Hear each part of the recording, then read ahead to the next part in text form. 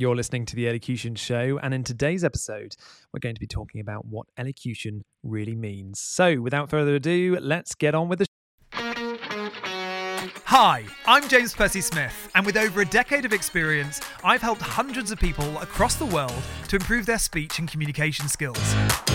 Now running one of the UK's leading elocution-focused companies, I'm dedicated to helping as many people as I can to build their confidence, improve their communication, and become the best speakers that they can be. So, let's not waste any time. This is the Elocution Show podcast.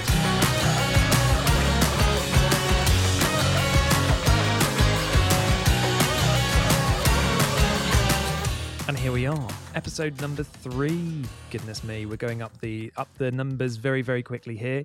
Well, welcome back. It is currently the afternoon on a Saturday, and it's been a little bit of a hectic day. But nonetheless, we're going to be talking about elocution today, because it's bizarrely one of the things we haven't really covered yet in terms of what it really means, because there is a lot of confusion out there in the world right now as to what it really means.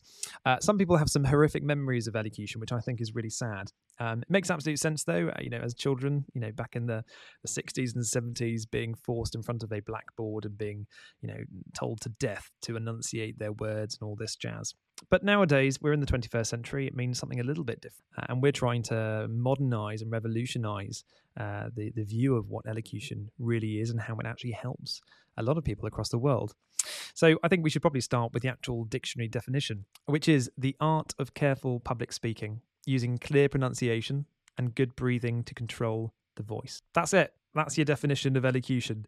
A lot of people will turn around and say, oh, well, on TikTok, for example, lots of people who end up in my live videos or end up on commenting on videos saying elocution is classist and elocution is there to stop people using their accent that they were born with. Nobody's ever said that. Nobody. I definitely haven't, and my company definitely haven't. It's one of those things that people seem to have this prejudgment. And we talk about that a lot when it comes to accents. We talk about people's judgments over someone's intelligence and ability because of their accent. And it's almost like people do that with elocution.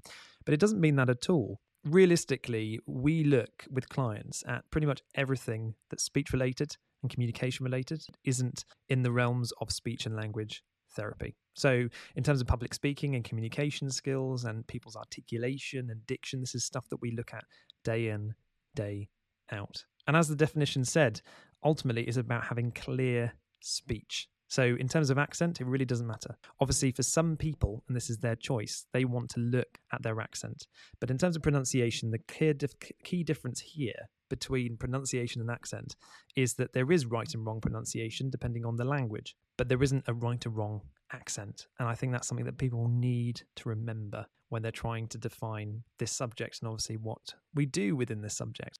I think it's really important as well to talk about whether good elocution is important. And the answer to that is yes, it is really important, because without good elocution, it means your ability to communicate with the other side is dampened. And obviously we have the ratios that we've talked about before. You have 7% in terms of communication, which is the spoken word. You have 38%, which is your tone of voice. And you have 55%. It's crazy, 55%, which is your body language and your non-verbal gestures. And that's absolutely crazy. I remember when I found out that fact, I really, really questioned it, because I thought, no, surely, presentations and public speaking, surely 55% can't be linked to body language. But of course it is. So when you have phone calls and you wonder why you find it more difficult to engage the other party, that's why. Because the moment you pick up that phone, you've just lost 55% of your communication. So you're now relying heavily on your tone of voice and on the spoken word. And even within those two ratios, a very, very small proportion is actually linked to the words that you're choosing to use during that conversation. So it's absolutely crazy. But that is essentially elocution.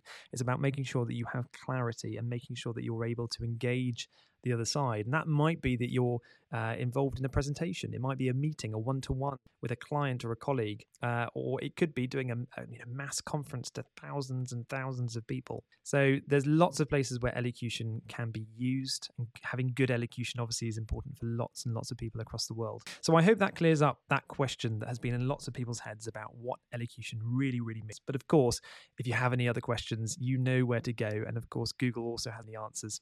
But that brings us to the end of another episode. I hope that I've provided a little bit of insight for you in terms of what elocution really means, and we'll see you for the next episode soon.